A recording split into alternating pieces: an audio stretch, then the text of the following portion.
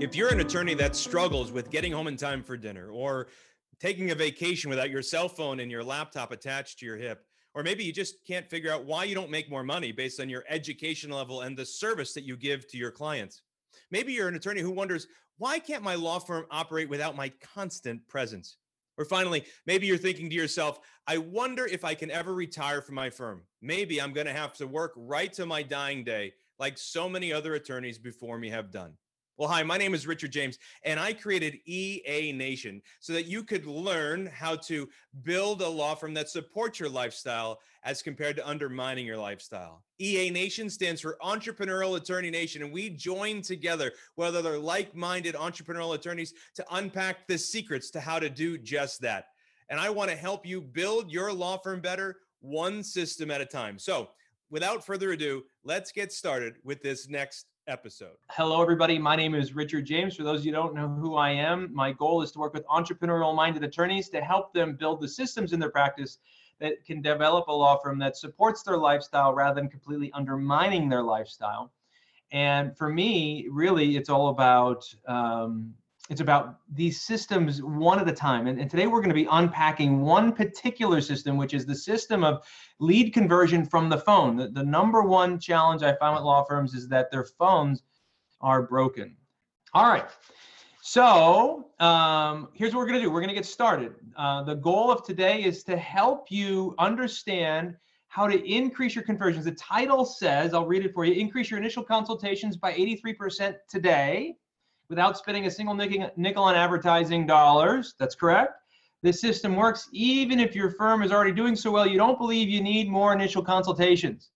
Now, some of you call them potential new clients. Some of you just call them appointments. Some of you call them initial consultations. I don't know what your language is. My language is always initial consultations. Inside my Perfect Client Lifecycle, which I'll talk to you about in a little bit, I talk to them about this concept of appointments, so setting appointments. So we oftentimes refer to them as sets. For those of you who were just at Partners Club not long ago, you'll recognize that headline, right? So I used the formula that we learned at Partners Club about how to write a good headline. You know, it was this idea of what it is that we're going to talk about, by when are we going to talk about it without having to do something, and then even if, right? So if you're astute and you're from Partners Club and you're in our world and you saw this last couple weeks ago at Partners Club, you see that I'm using this formula because it works in all aspects. Hopefully today some of you invited maybe some of your phone team, anybody who's setting appointments, or maybe you are the person who sets appointments and you're an attorney and you actually answer your own phone. For new potential clients, we'll talk about that a little bit too, and we're going to kind of go through that right now. So I'm sharing my screen. I've got you all muted. At the end of today, I will open this up for questions for you. I can see some of you've got some of the other features going on where you can annotate on the screen, and that's fine. I've got it so I'm sharing my screen so you don't have to worry about sharing yours, and we'll just start moving through it. So here's the three things we're going to try to discover today. We're going to eliminate the one deadly mistake all law firms make at some point. I would say, hint, it's not what you think. My proprietary 11-step system to increase your new appointments by 83%. And specifically today, so if you just take these 11 steps, my goal today is to give you the 11 steps so you can take it and use it, all right? So you can actually just rock and roll with this and you can put it in play. Now, for those of you who are in my world, you've heard me talk about this before, but what I noticed at Partners Club as I came up to people came up to me in the hall and they were talking to me about software or they were talking to me about setting appointments, they were really not understanding all of the steps the way that I have them worded. So I'm going to take some time. I haven't done an 11-step process in a long time. And so I'm going to take some time. I'm going to kind of unpack what these 11 steps are so that you can understand what my words mean. If you're using software to manage this, that's great. But still, you or whoever's managing the team, whoever's answering the phones really needs to understand why I built these steps the way that I did. And quick story. I went down to Mexico not long ago to visit a software company that I invested in. It's called 4Eyes, and we'll talk a little bit more about that too. But when I was in Mexico, the staff members there were just so much fun to be around. They really were. And in part that was because they made me feel real special, because they brought me over to where they had my 11 steps already on the wall. So they broke these 11 steps out and they put them on the wall. And that didn't shock me as much as did the fact that when I asked them, why such a big deal over the 11 steps? Because to me, it just seems second nature. They said, they've worked for a lot of call center worlds where they were answering phone and setting appointments for professionals like doctors or nurses, doctors or dentists or attorneys. And a lot of the other things that the other call centers had them do didn't work. And this formula actually works. And because they were compensated or bonused on how many appointments they set and how many appointments showed up, they loved this system. So this what I'm about to tell you works in real time. It works every time, but you have to understand it. And the person who's going to own it, you, the owner, have to know why we did what we did. And then we're also going to talk about how to set an appointment that'll actually arrive to your door ready to retain your firm. That's inside the 11 steps, but I want you to see, because the way we structured it, they're more liable to retain your firm because of the way we do this. So let's keep going, and I'll kind of unpack this for you. So who's going to benefit the most from this? This is designed for anybody who sets appointments. So if your firm tends to hire your consults, in other words, somebody dials in, let's say you're a DUI firm, and somebody dials into your office and you attempt to sell them your services to our DUI right there over the phone. Or somebody dials into your office and so their Social Security disability or PI, and you don't set a consult for them. You try to sell them right now. The structure of this isn't designed to make a sale, but what you need to know is it'll still work. You'll just need to do some tweaking. This particular 11 steps, I call the 11-step structure of setting the appointment, or the 11-step structure of the phone call. We have 11-step structures or 13-step structures for all different variants. So for collections, for making the sale, for doing different things. This particular 11-step structure we're talking about right now is about setting the appointment that will actually show up to the office. Now, I'll kind of unpack that for you a little bit more. So here's why this is important. This is a system inside of all the systems that I teach. So I teach entrepreneurial-minded attorneys how to build systems in a law firm that will set them free. And my goal is to truly get them towards freedom. But there's many different systems that they need to know.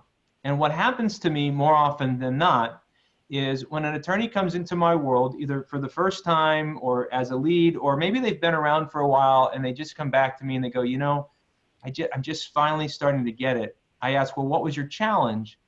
And they tell me that either they don't have enough time, they can't get home in time for dinner, they can't not work a weekend, they're working 7 days a week, 8 hours to 10 hours a day. They can't take a vacation, certainly without their cell phone or their laptop attached to their hip. Coaching their kids' baseball team or whatever, that's not even an option for them. Or they don't have any money. So they're not making enough money, the money they deserve to make, the money that, after all the money they've invested into time, education, both in time and in real dollars, they don't make the return on investment. Or maybe they don't have a system to retire. They're getting past 55. They're thinking about retirement and they're saying to themselves, I'd like to sell the firm or succeed the firm, but they don't have a system to do that. Well, this is one of the pieces of the overall systems you need to accomplish that goal. Okay, so I see we now have 69 people on the call. So for those of you who are just coming on, I'll do my friendly. This was what I was wearing when I started, okay? Because it's freezing in Arizona. You can all be happy about that. No more texts from me about how it's 80 degrees here and 20 degrees somewhere else. I get it. The rest of the world is warmer than I am right now. It's cold. The heat's on in my house for the first time in ages. Welcome to the call. Today we are going to be talking about how to convert more of your leads into appointments that actually show up and want to retain your firm. So let's keep moving. Before we go any further, we have to start with the same place we always start with. So I can see a lot of you on video. Hi, Jeff Kelly. We're going to start in the same way that we always start. And we are going to raise our right hand and we're going to take this oath. Now, here's what I'm going to have you do, okay? Because every one of you right now are thinking some version of, but wait a second, Richard, you don't seem to understand, I answer my own phones. This isn't going to work for me. Or Betty, who's been answering my phones for all these years, she has her way of doing it. She is not going to change the way she's doing it. Or, you know what, this might work fine in that big city like Phoenix, but, you know, in Paducah, Kentucky, this ain't ever going to work. So my point is, somebody out there right now is thinking my business is different than yours. And so we start the same way we always start. So I'm going to unmute everybody real quick, and we're going to take this oath together. So it's going to sound like a cacophony, but we're going to do it. I'm going to unmute everybody and unmute everybody again. So, all right, raise your right hand, repeat after me. My business. My business is not different. It's not different.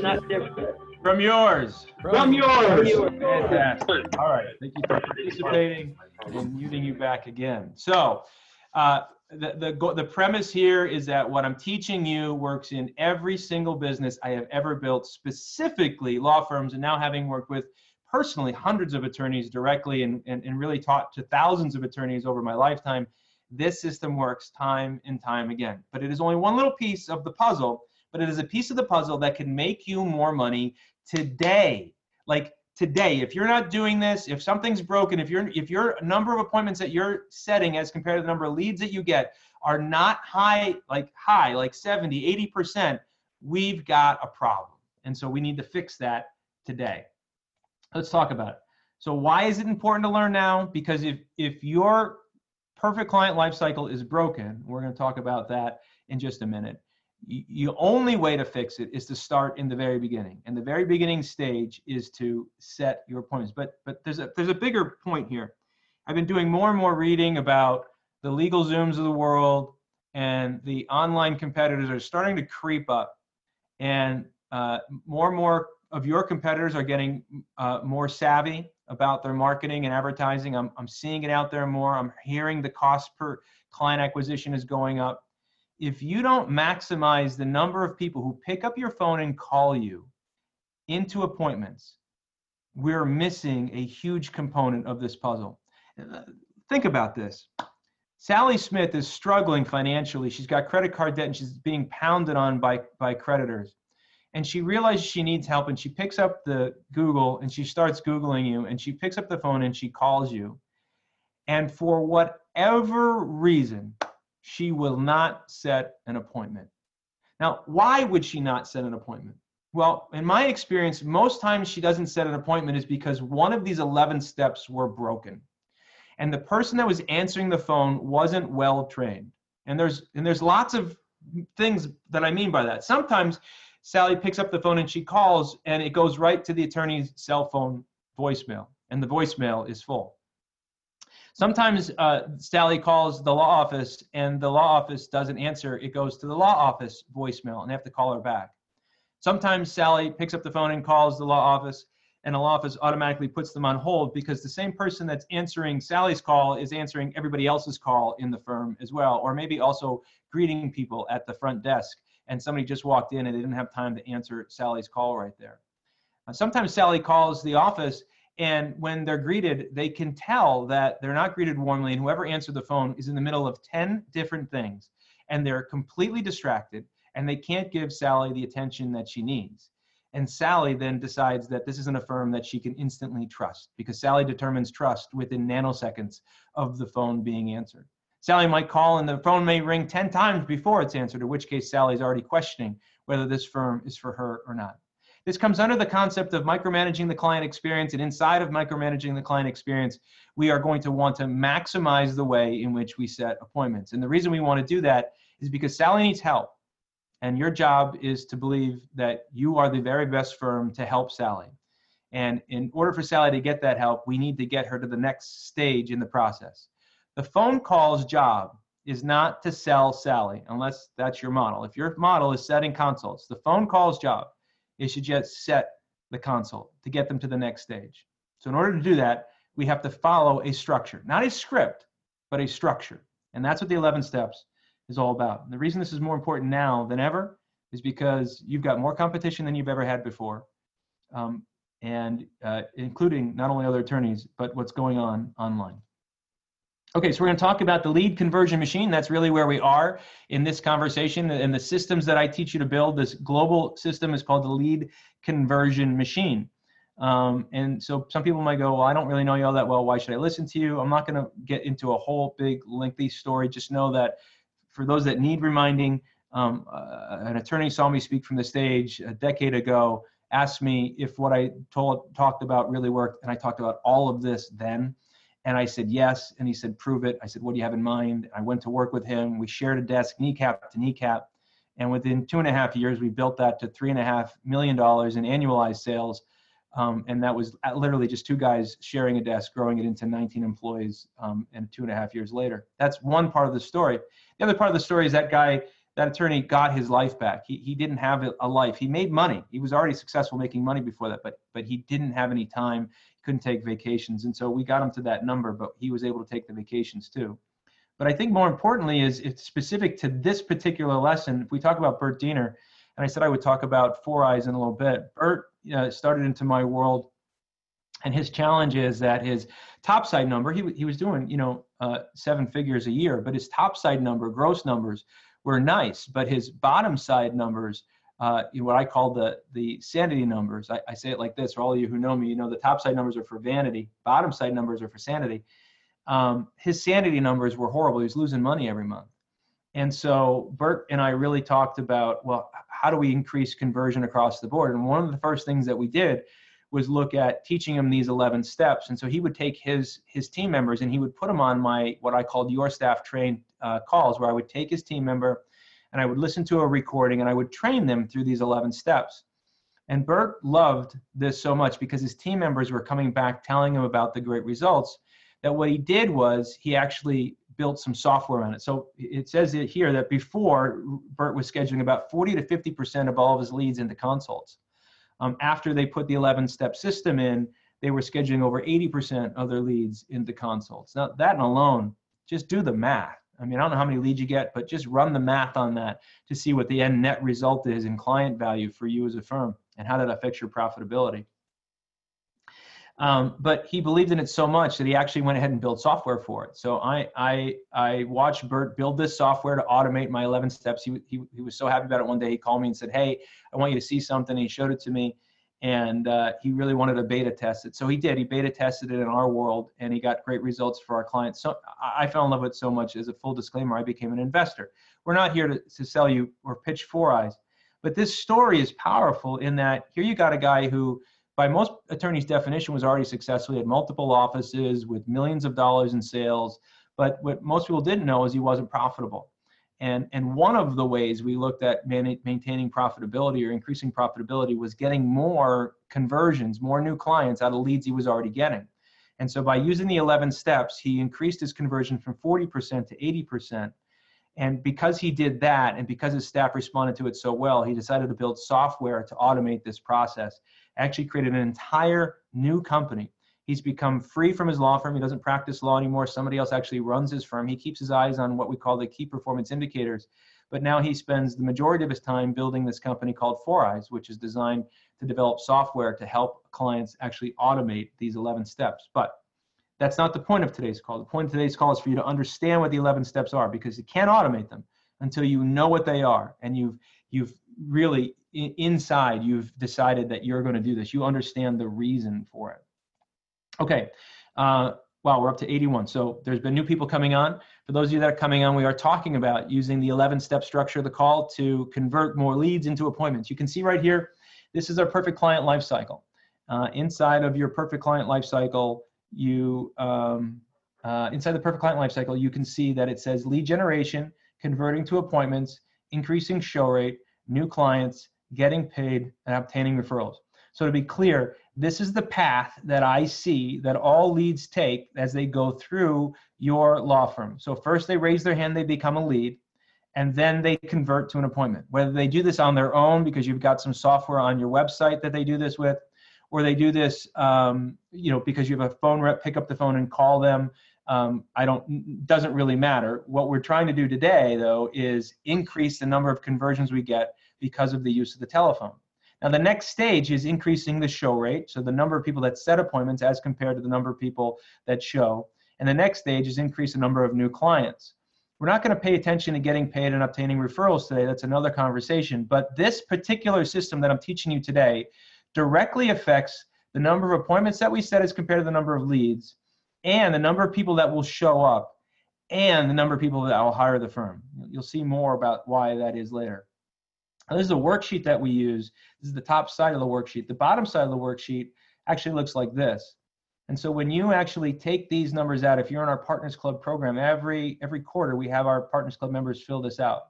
This is something you should know weekly, by the way. But we have them do it at least on a monthly basis, so they know it at least 4 times a year they're going to get this done. All of you should know these numbers weekly. I run our numbers every week, and I actually see my numbers every day. So basically what this is saying is we take the number of new leads, we put them here, the number of new sets, put them here, number of new shows, number of hires, number of paying, number of referrals. And then this little conversion here, this is where all the magic happens. So it's what percentage of new leads did we set appointments? What percentage of appointments showed up? What percentage of shows hired?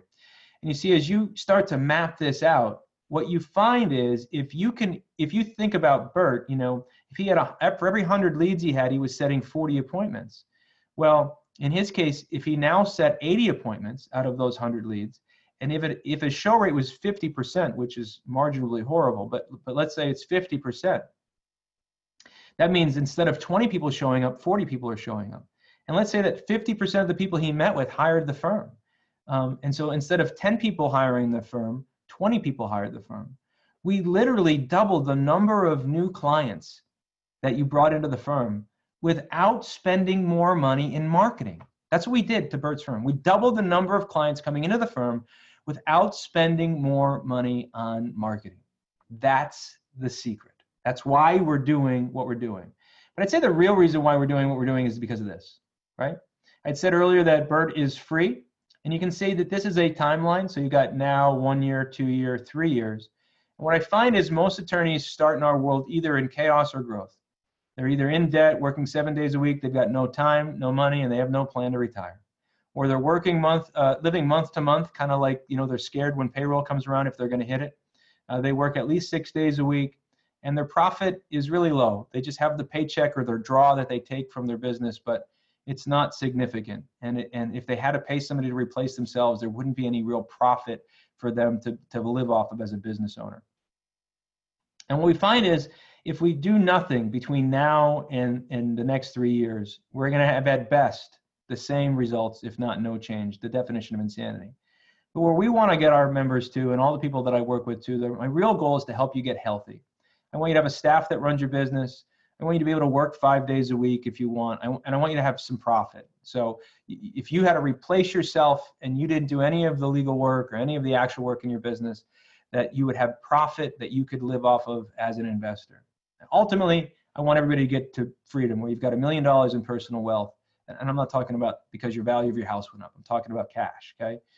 You work 3 days a week because you want to stay active in the business and you like the business, but not because you have to be there. And the business gives you what we call passive income. Now, why this is so important, it's funny. Ron Morton, I don't know if Ron's on the call. Sorry, I got a lot of people on here, Ron. Ron Morton had me come on and be a guest at his law school yesterday, so Monday. So at 8 o'clock in the morning here, I jumped on and I did a webinar or a webcast similar to this for his law students. And I asked them, how many of them consider themselves entrepreneurs? And only one hand went up. And then I asked, well, how many planned on going out and opening their own firm right after they graduate from law school?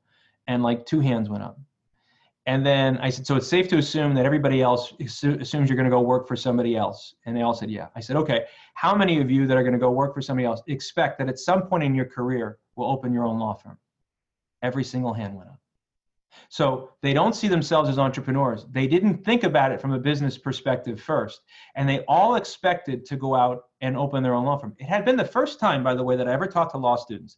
And I had always worked with attorneys who came to me after a significant amount of pain in their life and they wanted to solve a problem. These kids didn't want to solve a problem. What they really wanted to do was they wanted to be attorneys. When I asked them, by the way, why they wanted to be attorneys, the resounding answer was because I wanted to have a great life.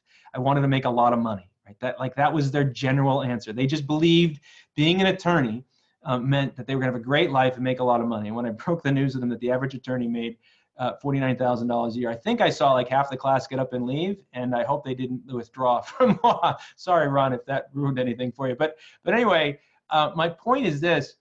Attorneys, I find, get into being their own boss in a happenstance manner. It's not on purpose. And so they find themselves in chaos very, very quickly, even if they're excellent attorneys. And they find getting their way out of freedom takes a long time if they ever figure it out. Many attorneys never do. But you're not many attorneys. You're here. You're on this call because you recognize there was something inside of what I teach that is going to paint this path. And what I want you to do is I want you to experience freedom, not within 3 years. I want you to experience freedom within a couple of years. You know, like I heard the story at Partners Club a couple of weeks ago. David Brennan was doing $150,000 a year when he met me. And that was just a couple of years ago. And he did just $1 million last year. 75 weeks ago, Howard Snader had one employee who had just quit on him, was doing, a couple $100,000 a year, a little more than that. And he did just shy of $1 million this year. And he hasn't been into court, and he just had one 6-figure criminal case hire him. And he's got an attorney that's going to do that for him. He's not going to have to do it. Great things are happening, and it's happening inside of a year. So it's possible. We've watched it happen, and it's possible for you too. This is the one step that you need to master along that path. So let's get going. By the way, if you're new here and you're stuck and you want more, this is my only pitch, okay? You can go to therichardjames.com/PPGP, Personalized Practice Growth Plan. You can schedule some time with us, and we'll kind of unpack your practice and figure out what's working and that's not working, and we'll invest some time with you. It's a 20-minute call. We can figure it out. That's as big as the pitch gets. Let's get into the 11-step structure of the call. All right. So the first thing it says, I've broken these out piece by piece. The first thing it says is stop, pre-frame your state. And then we get into smile, ask the referral question, introduction, harvesting of data, relationship building, book discussion, asking for the order, choice of something and something, let them know the process, ask the do you promise question, and recap the relationship. I've highlighted two of the more important ones, which is relationship building and recapping the relationship. I've also highlighted in the presentation that's to follow this, the do you promise section. You can see that the let them know the process is in red. That's the section that I really need to make sure is scripted and it is memorized. I would also say that the introduction should be scripted and memorized. And as silly as it sounds, the smile should be scripted and memorized. You can hear and you can see me, but you can hear when I'm smiling on the other end of the phone. You just know when I've got a smile on my face, as opposed to, yeah, what's going on? Hey, how are you? Law I can't tell you how many times I hear this when I call often. Law offices. That's it. It's all I hear. Law offices. Are you kidding me? Right? This person is struggling, and they hear this sterile battle axe Bertha answering the phone, angry at the world because they've got to answer one more phone call in the middle of doing whatever else they were doing. It was bugging them. Man, I understand we're busy people, but I'm telling you, not only is it costing you real money, it's costing you the real goal here, which is you can't help that client, because if they lose respect for you or lose trust and they leave, you can't help them. So let's get into this. All right, let me just stop. By the way, we have a chat section. For those who don't know, down the bottom, some kind of housekeeping stuff. You can raise your hand. So under your participation, you can raise your hand, and I could see you raise your hand. So later on when we ask questions, there's also a chat section. You can go ahead and type in the chat if you have a question you want me to stop. I'm not watching you on video to see if you wave your hand at me. I tend to look at the camera, so it feels like I'm looking right at you, so I don't see all the other stuff. But I do have the chat open, and I do have the participants open that you can raise your hand, or you can fill out a chat question. All right. So we'll keep going, and I'll open up for questions in a little bit. About halfway through, and I'm sure we'll have time for some questions. Let me get a drink. All right. Stop. Pre-frame your state. The most important thing that the person who's answering the phone has to know is they have to stop and pre-frame their state. What I mean is, when the phone rings, I need them to become like a Pavlov dog. And I don't mean that in a disrespectful manner. I need them to hear the phone ring, and I need them to go, uh-oh, this is a potential new client. Let me freeze whatever else it is I'm doing, turn off my cell phone, close down the other screen, bring up my contact management screen, whatever it is I've got to do. I just got to pre-frame my state and say, okay, I am going to stick to the 11 steps. Let's have the 11 steps up on the wall. If I'm using software that's managing it like 4 Eyes, great. But I know what my job is. My job is to assume that that phone call is somebody who's in desperate need of our services, and that I'm the difference between them setting an appointment and getting the help they need and not setting the appointment and not getting the help that they need. To illustrate this for you, those of you who've been around for a while, you've heard this story, but it is an important story that I think is worth retelling. When I was a young man, I was in the funeral business. When I first started in the funeral business, I lived above the funeral home, and my grandmother lived next to me, and we had one line that rang kind of at everybody's house, my uncle's house, my grandmother's house, and my apartment. And like, she lived in an apartment next door to me. So anyway, at 2 o'clock in the morning, my uncle would practice with me. He would want me to answer the phone to see how I would do when somebody called at 2 o'clock in the morning. And of course, when I would answer the phone the first time, I said, Stroke Funeral Home. This is Richard. How can I help you? And he'd just go, not good enough, hang up, try again. And then he'd call me back, and not good enough, try again. And I wasn't getting it. And what I didn't know is my grandmother was also answering the phone, listening to what I was saying. And the next morning over breakfast, she said to me, Richie, she said, I think I can help you with your phone problem. I go, all right, what do I have to do? She goes, okay, when the phone rings, and it was this big old, the rotary phone, 3 click, click, click, click, 4 click, click, click, and it rang and it like vibrated you out of bed. When the phone rings, what I need you to do, the phone won't ring more than 3 times. If it rings 3 times, it goes to answering service. It goes to answering service, that's no bueno, no good. So you've got to answer it on the 3rd ring. Or pardon me, you got to answer before the 4th ring. So she said, when the phone rings, you immediately have to swing your feet around the bed. She goes, and you have to sit up and you have to practice. You have to say, Stroke Funeral Home, Stroke Funeral Home, Stroke Funeral Home. And I would do that. And you had to get the frog out of your voice, right? And so I was practicing. She told me to practice Stroke Funeral Home. And she goes, on ring 2, you would pick up the phone and you would say, Stroke Funeral Home, this is Rich. How can I help you? And it would sound like you were sitting there all night long, just waiting for the phone to ring. And you would be empathetic and you could be sympathetic to what was going on in that family situation because they had just had a loss.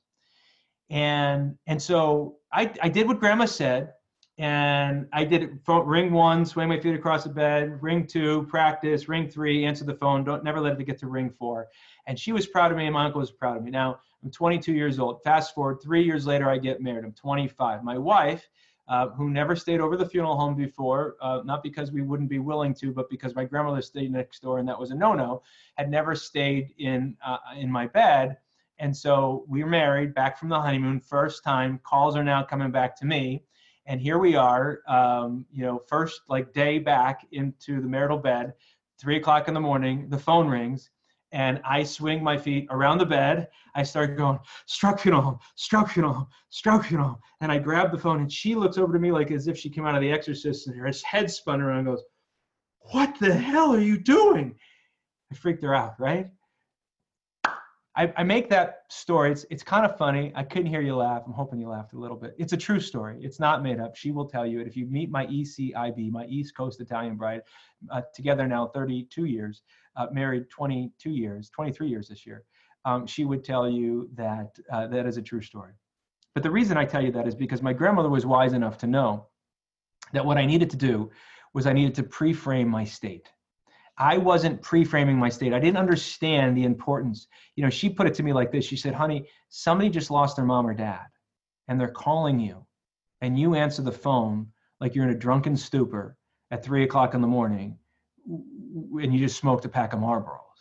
She's like, you need to be better at this because we owe it to our clients to serve them in a way that they deserve to be served. I'm telling you, you need to owe it to your clients so they trust you from the very first second they answer the phone. Pre-frame your state. Sounds like I spent an awful lot of time on not even step 1, right? I did, because this is probably the most important part. If you get this wrong, if you're not ready to rock and roll answering the phone or making an outbound call, I'm telling you what, the rest of this isn't going to work, which is why I say it's great to have a software that manages it. It's great to know the 11 steps, but if you don't own this as the owner, if you don't make sure they know what they need to do and why this is so important to them, if you can't illustrate to them in a way that my grandmother illustrated to me, this is going to fail in your firm. Okay, but if you get it right, if you can get the emotional connection across to them, this is going to work in your firm. And by the way, if you're one of those attorneys, I guess I didn't mention this. The number one sin attorneys commit in a law firm almost every time is, until they came into our world, is they answer the phone. The last person that should answer the phone in your law office is you. Attorneys shouldn't answer the phone. There are so many reasons for this, but the number one reason for it is that you're preoccupied with so many other things. You typically don't give the attention they need. And the second most important reason for it is you feel compelled to give legal advice because that's what you do. And the goal of the phone call is not to give legal advice. The goal of the phone call is to get them to the next stage in the perfect client life cycle, which is setting the appointment. So if you're a person who already still answers your own phone, I'm telling you, no matter how good you think you are at this, you are making a mistake. Hire somebody else to answer and make outbound phone calls to set appointments for you. I promise you, it will make you money instantly. Okay. Step one, smile. Okay. So we talked about this. You can hear a smile on the other end of the phone. Here is your cheat sheet moment for the smile. If you've got a phone rep who's answering the phone, the number one thing you want to do to increase the smile capture on increase their smile count on the phone is to buy them a mirror. Number one thing. Now they're all going to complain because they don't want to look at themselves all day long, because they're going to tell you that they can't stand looking at themselves. Maybe they don't like pictures. Maybe they don't like how their hair looked that day. I promise you, they will give you every reason why a mirror seems childish. But if you would put a mirror in front of them, they will talk to themselves. And they love talking to themselves. And they can see a smile. My wife, my ECIB, was my number 2 sales rep. I say she was my number 2. I would love to say she was my number 1, but I had a sales rep back when I owned pet supply companies that was just far better than anybody else I've ever met in my life. And my wife, having no experience in this whatsoever, stepped in and quickly became the number 2 rep. And she will tell you the reason why she became the number 2 rep is because I took a huge mirror. It was one of those 36 by 24s and had a really nice frame, and I put it up right behind her cube area, behind her monitors. And she had that mirror and she looked at herself all day long. She messed with her hair and she put on her makeup. But when she was on the phone, every time she dialed, she knew she was smiling. And she will tell you that that was the reason why she was able to do better than everybody. We had 10 other people on the phone and she had no experience. How does she do it? Well, she's good, but she tells you that it's because she knew she smiled. Put a mirror on your desk. I promise you it will work. Ask the referral question. Most people get this wrong. Now, I wrote these with my understanding in mind, which is why I want to go through these with you. Normally, when people read this, they hear, oh, we're going to ask how they heard about the firm, right? So we're going to find out, did they call from Google, or did they call from our TV ad, or they call from the billboard, or we're going to find that out, right? We're going to figure out how did they come. It's a tracking mechanism. That's not really the reason for step number 2. While we will get that information, I prefer tracking not by report in that way. I prefer tracking with actual tracking phone numbers, tracking URLs, and the such. But what I want this to do is I want to set up the stage called building a culture of referrals.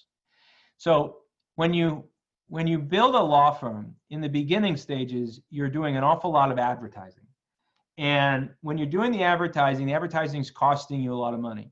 But after you start to serve your clients over the years, your referral rate will start to go up. The number of referrals you receive as compared to the number of clients that you hire will start to increase because you'll serve your clients well and they will spread a good word about you, and other referral partners will do that as well. Well, what I tell people is, let's not leave that to chance. Let's build a culture of referrals from the very first phone call. And so the way we do that is we ask the referral question. So the question goes like this. It's not, how did you hear about us? It's not, where did you find out about us? The question is, who referred you to our firm? Or who referred you to Attorney Smith? Or who turned you to Mrs. Jones? However you say it, right? But who referred you to our firm? Now that question implies that we expect and accept referrals, okay? Who referred you to our firm? Okay, so they're gonna say, well, oh, nobody, I found you on Google. Oh, that's okay. I just wanted to make sure I determined if somebody sent you over, because Attorney Smith likes to say thank you personally to the people who send clients over to our firm. So now we've told them something else. We get enough referrals that we know to ask about it. We've also told them from the very beginning that Attorney Smith pays attention to who sends referrals and likes to say a personal thank you to anybody who does. Now, we didn't imply that there's a gift. We didn't imply that he does anything other than say thank you, but there's always that question mark. Oh, how does he say thank you? We've done a lot of psychological, subliminal things that aids in the number of referrals that we start to get, because from the very beginning of the relationship with us, from the very first phone call, we've started building the culture of referrals. That's what that question's about. Not, did they call from Google? Did they call from the TV? It is the referral question. Most important part is, who referred you to our firm? Step number 3, the introduction. This is another one of those places that you want to memorize. So inside of the call, now people have taken, argument with me. Attorneys have argued with me that 3 and 4 should kind of get reversed, and you'll see why in a second. So I don't mind if you move this down a little bit, but what I want to make sure you do is that you memorize it. So I want you to know, or whoever's on the phone, I want them to know your elevator speech. Like, my elevator speech is really simple. I work directly kneecap to kneecap with a local attorney in Phoenix, and in 2.5 years, I took him from $0 in sales to $3.5 million in annual sales, right? So that's my really, really quick elevator speech. So we need to know what yours is. Attorney Smith has served over 13,150 clients since he's been in practice. He focuses only on family law, and he has a holistic approach to divorce. That's a lousy, but you get my point, okay? So you want to make sure we know what the elevator pitch is, and so they need to know what that introduction is. And if Attorney Smith wrote the book on the subject, we want to include that into this mix. And we'll talk about that in a second. So the introduction, never guess what we're going to say. Don't say something different every time. Write it out, script it out, have it memorized. Harvesting of data. This is why I say sometimes they like to flip 3 and 4 around. Sometimes what we do is we start to harvest the data right away. And I'm okay with that. I'm all right if we start going into harvesting of the data, but I do like structure because I like flow. So when we smile, right? So if we go back and we smile and we ask the referral question, so it's, oh, who referred you to our firm? Oh, you called on Google. Oh, no worries. Mr. Smith just likes to say a personal thank you to anybody who referred to business. So I always ask that question because he gets an awful lot of referrals. Okay. And by the way, I don't know if you know this, but Mr. Smith actually wrote the book on bankruptcy because he served over 1,150 clients in the last 2 years, and he's eliminated, $9 billion in creditor debt. But before we go any further, what I want to do is I want to make sure the number that you're calling from, that's the caller that I see on your call ID. Is that your cell phone, or is that your office phone or your house? Oh, okay, that's your cell phone. Great. So is that the primary number you'd like us to call? And so now we're going into harvesting of data. Listen, if you call AT&T or Verizon or the cable company or any well-trained big dollar organization, what's the first thing that they do? They make sure they harvest and update your data. What is your address? What is your email address? What is your phone number? Why do they do that? Well, they do it so that they make sure that your records are complete, but they also do it for a reason that they never admit that they're doing it. And that's, if you're a new lead in that world, or if you're a new lead in your world, you paid to make the phone ring. So if you're a personal injury attorney, you may have paid $300 just to make that phone ring. Some clicks. Sometimes people pay $150 just to get a click in personal injury on a pay-per-click ad. You may have paid $300 or more to get a client to actually pick up the phone or prospect to pick up the phone and call your office. So If you've paid that much money to get that phone to ring, shouldn't you get every single possible piece of information about that lead every single time? Yeah, you should. You should have their email address. You should have their cell phone number. You should have their home address. Why should you have all this stuff?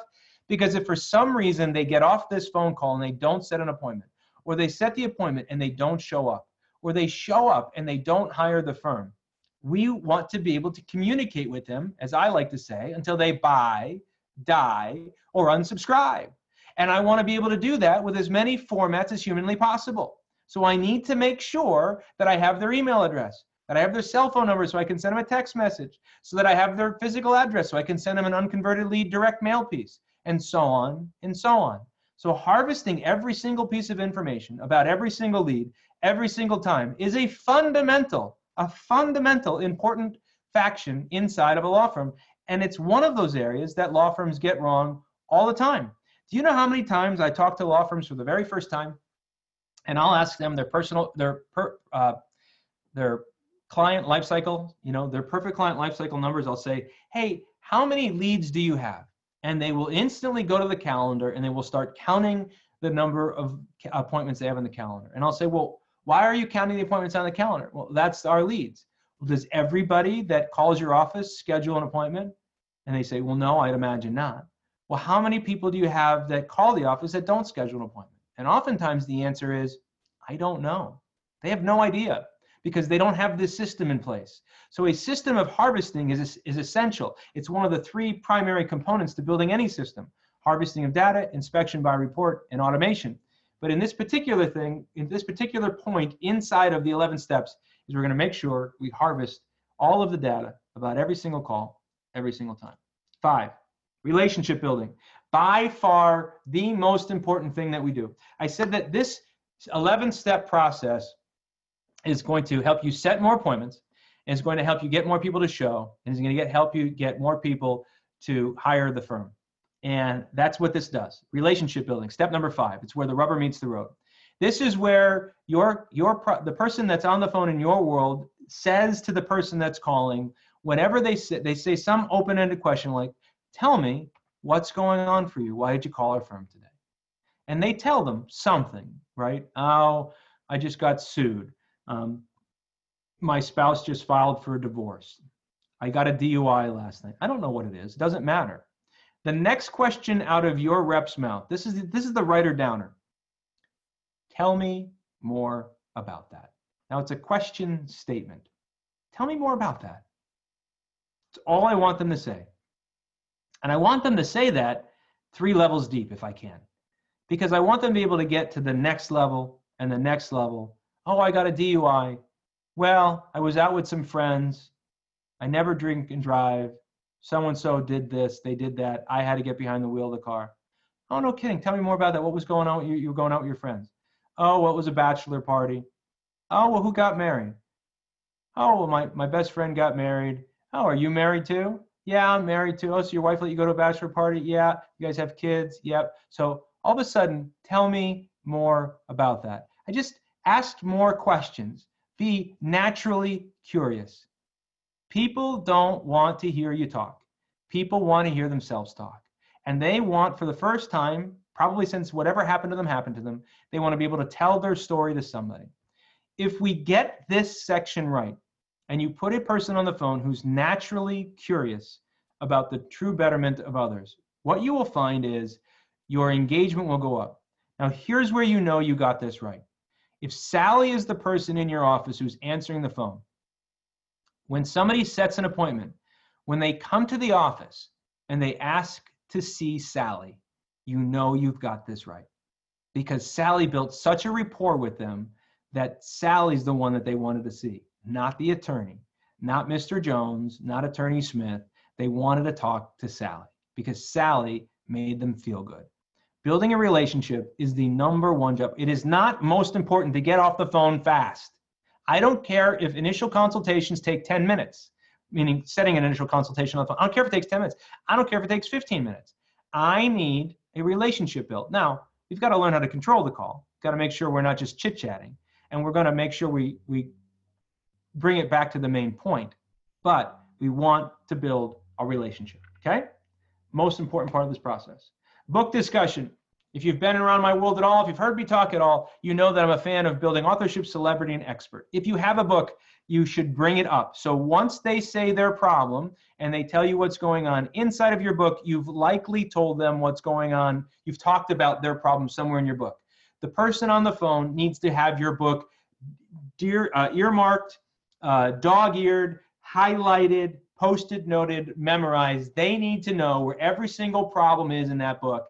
And they need to say to them, oh, you got a DUI and you're a nurse and you're worried about losing your license? Oh, no, you know what? Attorney Smith, he wrote about that in his book. I'm going to send you a copy of it, but you just should write this down. Page 23, he talks all about losing your professional license if you get a DUI and what you need to do. And as a matter of fact, I'll probably send you an electronic copy when we're done too. But I want to make sure you know that's in the book. And so we just tie the book in.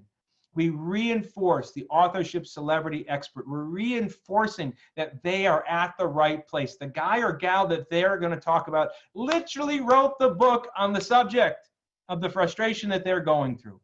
You wrote a book, use it not only in your marketing, but use it inside of the 11-step plan. Okay, keep going. Asking for the order. So when you hire somebody on the phone, it's really important that you try to hire somebody with some sales experience. If you try to put somebody on the phone, like let's say you have a paralegal who has a really nice voice and you figure you're going to put he or she on the phone. Maybe that would be a win, but it may be a loss because we may be asking a cat to be a dog. And what I mean by that is if they're not a salesperson, make no bones about it, the person answering these calls needs to be a salesperson. And the person doing the selling is the person doing the asking. And the person doing the talking is the person doing the buying. That's the rule. And so on a sales call, you have to ask for the order. And what that looks like inside of an 11-step system is you have to give them a choice of something and something rather than a choice of something and nothing. Let me give you an example. Most folks, when they're scheduling an appointment, will say, well, I have some openings in the next couple of days. What's good for you? That's a choice of something and nothing. Well, nothing's good for me in the next couple of days. Or, would you like to schedule an appointment? That's a choice of something and nothing. That's a yes or no question. No. The question should be, hey, we've got some openings this afternoon. It looks like you're going to have your foreclosure happen on Tuesday. Today's Thursday. Mr. Smith has got some openings this afternoon or tomorrow morning. Which would be better for you to save your house? See, that's the choice of something and something. Not something and nothing. Always the choice between two. And then when they say, well, morning would be better. Oh, great. Well, I have a 9 a.m. or an 11 a.m. Which would work better for you? And then people say, well, what if I don't have two choices on that day? Okay, well, give them a choice of that and something else. If that's not going to work, we could look into next week. So which is going to work better for you? Tomorrow at 9 in the morning, or do we have to look at next week? Don't just give them the choice of one. Because if you give them a choice of something and nothing, there's a possibility that they say nothing. And if they say nothing, people love to say no. And once you get them down the path of saying no, before you know it, they are going to say no and they're going to leave the call. You have to control the process, which is why I want somebody who has sales experience setting appointments. Specifically, if they have appointment setting experience, even better. Okay. Let them know the process. This again was another highlighted section. This is a memorization section. What I mean by that is, in many cases, your law firm will send a confirmation email that you'll want them to give. You'll give them directions on how to get to the firm. You'll tell them what to bring with them, hopefully very little. You'll tell them maybe what they have to do before they get there. I need this memorized. So, oh, Mr. Smith, I want to thank you for setting the appointment with Attorney Jones today.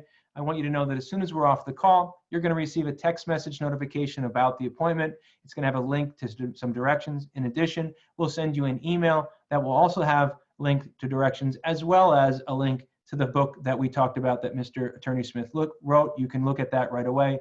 I'm also going to send you the book in the mail with some other information that you might find interesting. You should have that within the next 24 hours. Don't worry if that doesn't show up until after your appointment. That's okay. And finally, I want you to know that at our firm, we like to remind you by the phone. We like the in-person touch.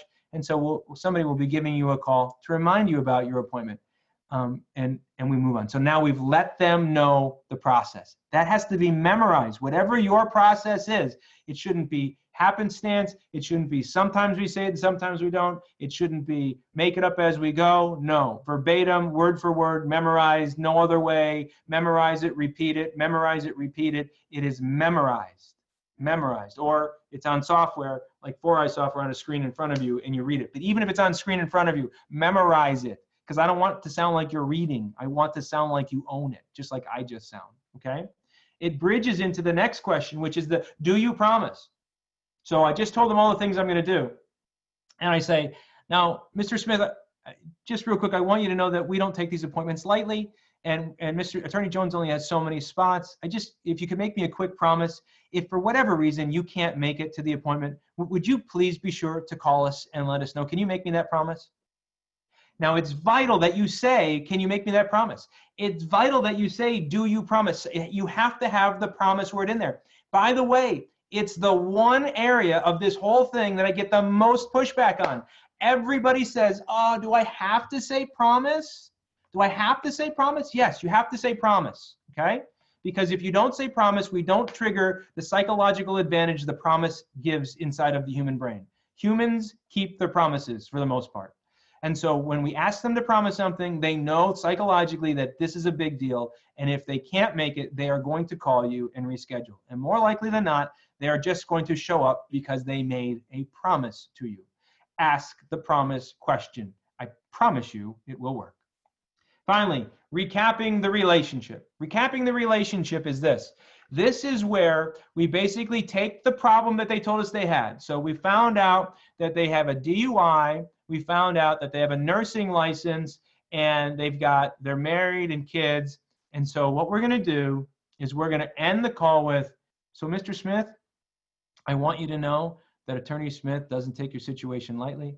He's going to do everything that he can to make sure that we protect your nursing license and make sure you're still able to put food on the table for those kids of yours, okay? And so what we've just done is we've let Mr. Smith know that we've been listening to him, because nobody listens to anybody anymore. And we've let Mr. Smith know that his situation is important to us. And we've just put a tidy little bow on the entire process.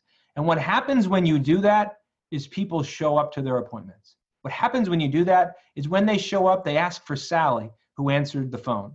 And what happens when you do that is when they meet with the attorney or the initial consultation consultant who meets with them, they are more likely to hire your firm because they have a high level of trust from the very beginning. Recap the relationship. Don't miss it. It's not something you can memorize. It's something you have to own. And it can only happen if you've actually built the relationship in the first step, step number 5. So when you build a relationship, if you can't remember it, if your person on the phone isn't really great at it, you need to take it and you need to write it down. By the way, if anybody from 4i's is on the call, if you're listening, it's a great idea.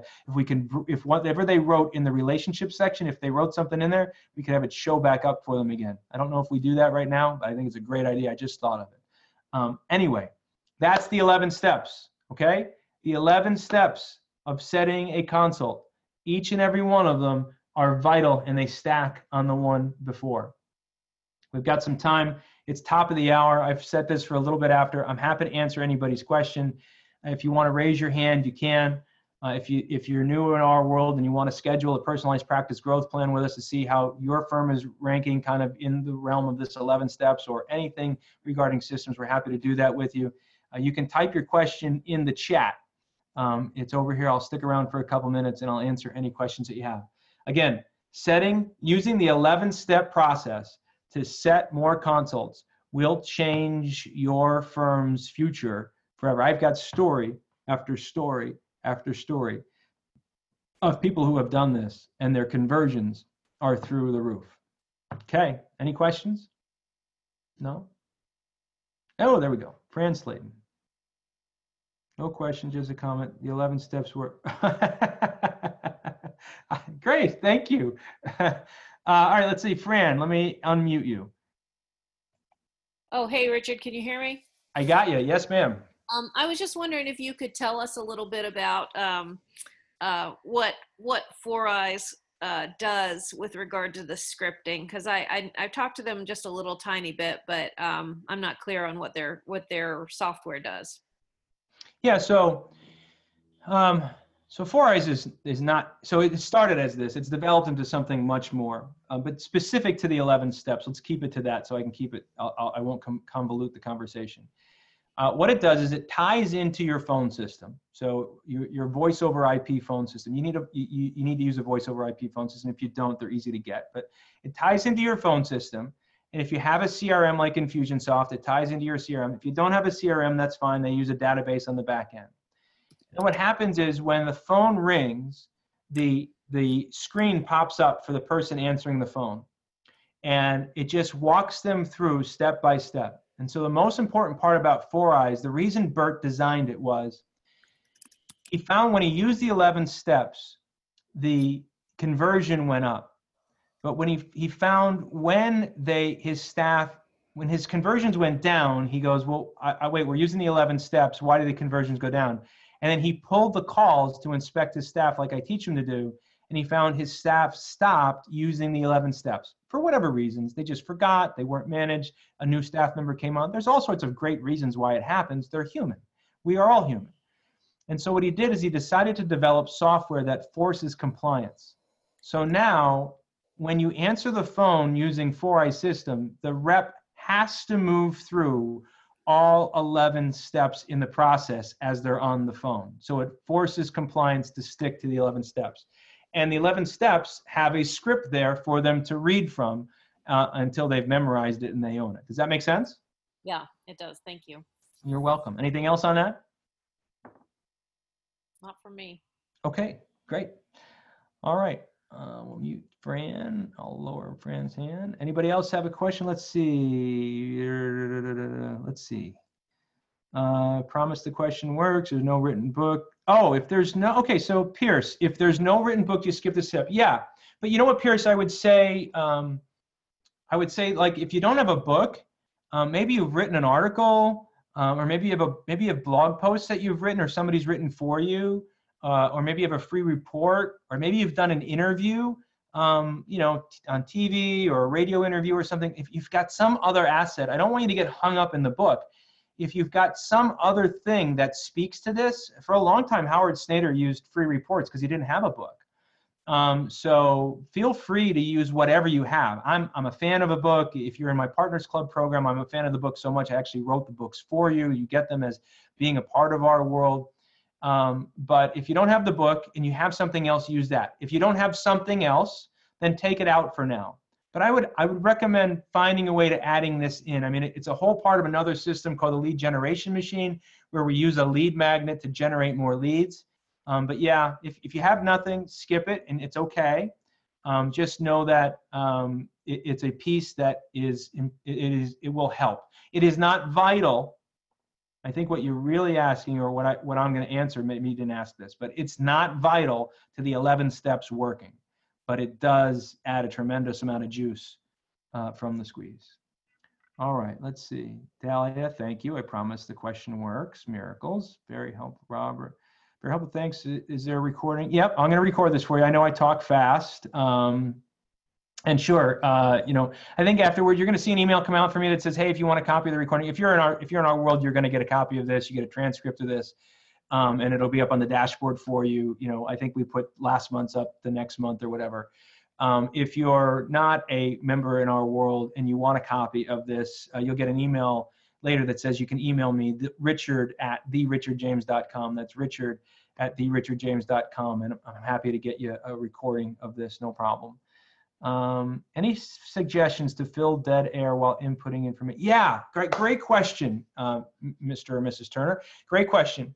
So when you have dead air, I don't often have dead air. I've got a lot of hot air, I'm told. But it happens. Here's the #1 way to overcome dead air on the call. The first answer is, let's get comfortable with it. And the second answer is, let's tell them to expect it. So what I tell my reps, now I try to hire reps who are really good at typing and talking. That's really important to me. But if they're not, and they're going to have dead air, I just tell them in the beginning of the call when you're doing your introduction, just add in there. And by the way, as we're talking, I'm going to either be taking some notes or filling out some information. So if you hear some dead air, that's why you hear it. So I overcome the objection before it happens. That being said, I don't want a lot of dead air. But if I'm going to have some, I let them know in the beginning of the call that that's going to happen. I use that with my new sales reps all the time when they've got when they're learning a script or they're learning a structure, that there'll be some dead air. So just tell them in advance. That's what they'll be there. All right, let's see. Dead air. Besides, don't do it. Any suggestions for attorneys? Yeah. Get your mom, your sister, your grandmother, your brother, your cousin, your nephew. Get somebody besides you to answer the phone. Howard Snader, and I keep coming back to a couple of the guys. Trust me, we've got a lot of success stories. It's just these kind of stick out in my head. Howard Snader used to answer all of his own phone, criminal guy. So he thought it was really important that he answered his own phone. And he does not just like DUI stuff, like felonies, murders, all sorts of stuff, right? Answered his own phone.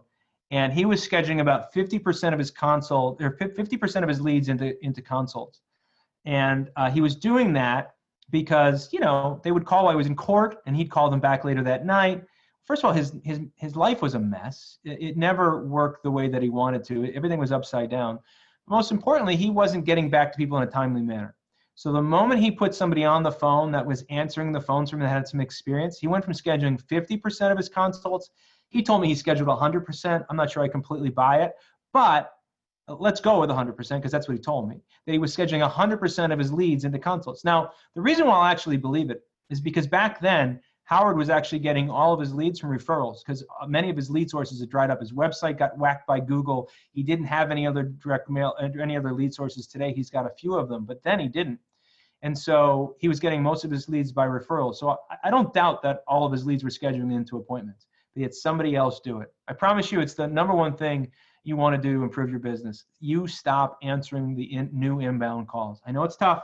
I know you're going to believe nobody else can do it like you can. As my good friend Scott David Stewart, an attorney out of Phoenix, would say, if you're going to build your law firm into a business and you want to gain your freedom, you're going to have to become okay with the fact that other people are going to do it about 85 to 90% as good as you are.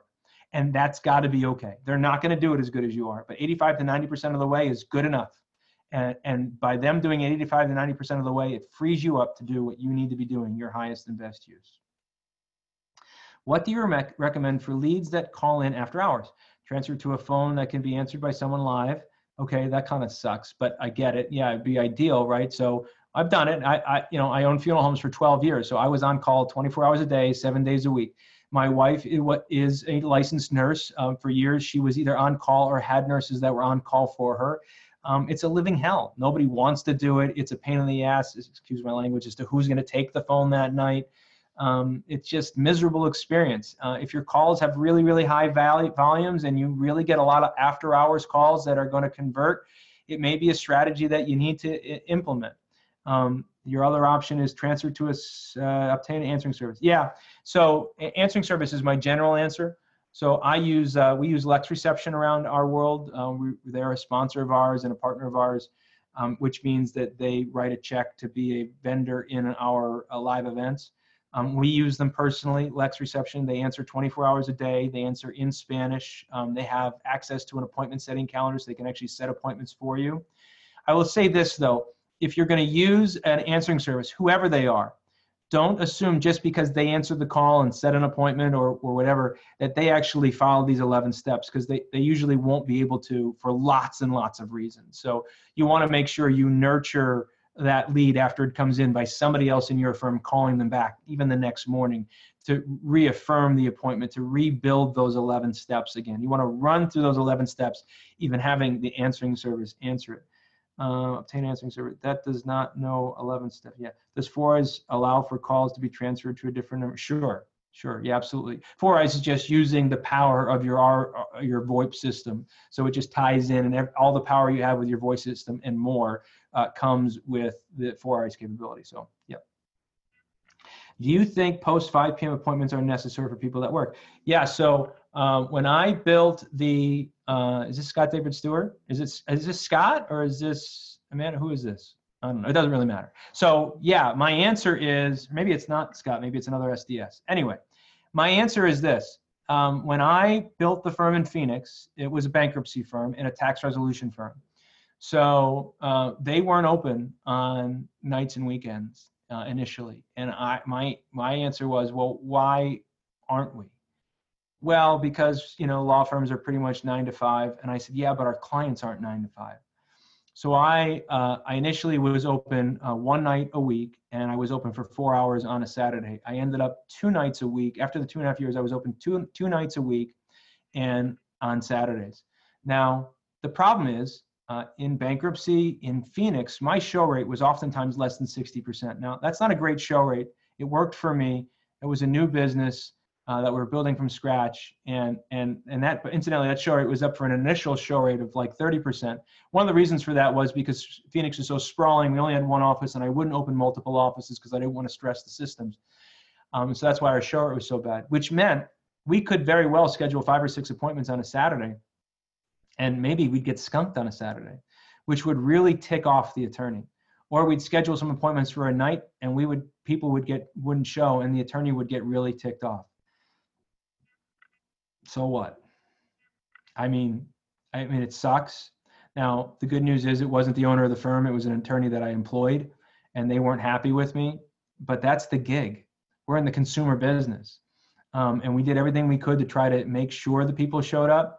But I don't know the exact math, but it wouldn't surprise me if we didn't generate 15 to 20% of our gross sales from appointments that happened at nights and weekends.